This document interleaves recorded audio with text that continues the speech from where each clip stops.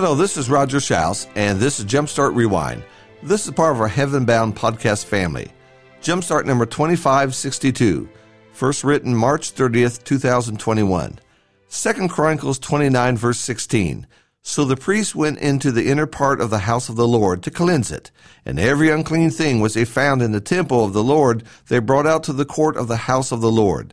Then the Levites received it to carry it out to the Kidron Valley. It's springtime, and thoughts turn to cleaning up the place. It's time to pitch the clothes we no longer wear, get rid of toys that the kids no longer play with, and give the old place a real spit bath and a shine. My grandparents lived in a small house, but about every spring my grandma would move the furniture around in the living room. It gave the place a brand new look. Our verse today comes from the days of Hezekiah. In the midst of his reforms and returns to the ways of God, the temple needed some cleaning. It wasn't just dusting and sweeping that needed to be done. Radical reforms and restoration was needed. Kings before Hezekiah had allowed idolatry to ruin the land and to ruin the people.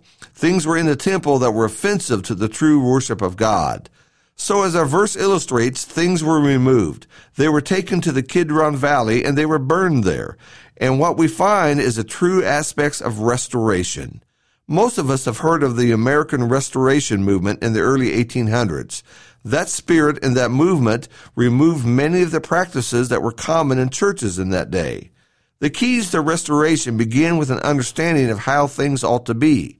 This is true whether one is restoring an old car, a piece of furniture, an understanding of what the founding fathers intended, or the New Testament Christianity. When one is content and satisfied with the way things are, and one has no understanding of what things ought to be like, then restoration will never take place. It begins with going back to the original. What was the original practice? What did the things look like originally? The restoration and reforms of Hezekiah began because they found the law of God. They read that law and understood that what they were doing was not following God's law. So many are forward-looking that they do not care about looking backwards. So many do not have no understanding what the original was supposed to look like. Without that basis, the little balloon that they were holding on to will fly farther and farther away from the true aspect of what was intended. Knowing what things ought to look like, Hezekiah began reforms. They couldn't move onward until they stripped away all the old things that did not belong there. Cleaning out the temple was essential. Throwing away all the items that did not belong there was crucial. Purging of the junk allowed the nation to get back to where they ought to be. You see that with restoring old furniture. One must strip away all the old paint and varnish before they can begin to get things to look like it did originally. The restoration principle was true for a church. They are also true for individual hearts.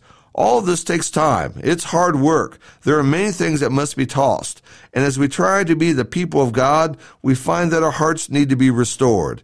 There are things that need to be tossed out. They no longer belong in our hearts. And as long as they remain, we can never be the people that God wants us to be. For instance, we must toss worry. Worry crowds out our faith. Worry chips away at our trust in the Lord. The more we worry, the less we believe. Worry invites fear. Worry encourages doubt. Worry is negative, and worry sees problems rather than solutions. The temple of our hearts cannot hold the idols of worry. Another thing that we must toss is anger. Anger, regrets, and hurts. They keep us from being the powerful fellowship that God wants in Jesus Christ. These things make us think the worst of each other. And as long as these things are there, we will never be what God wants us to be.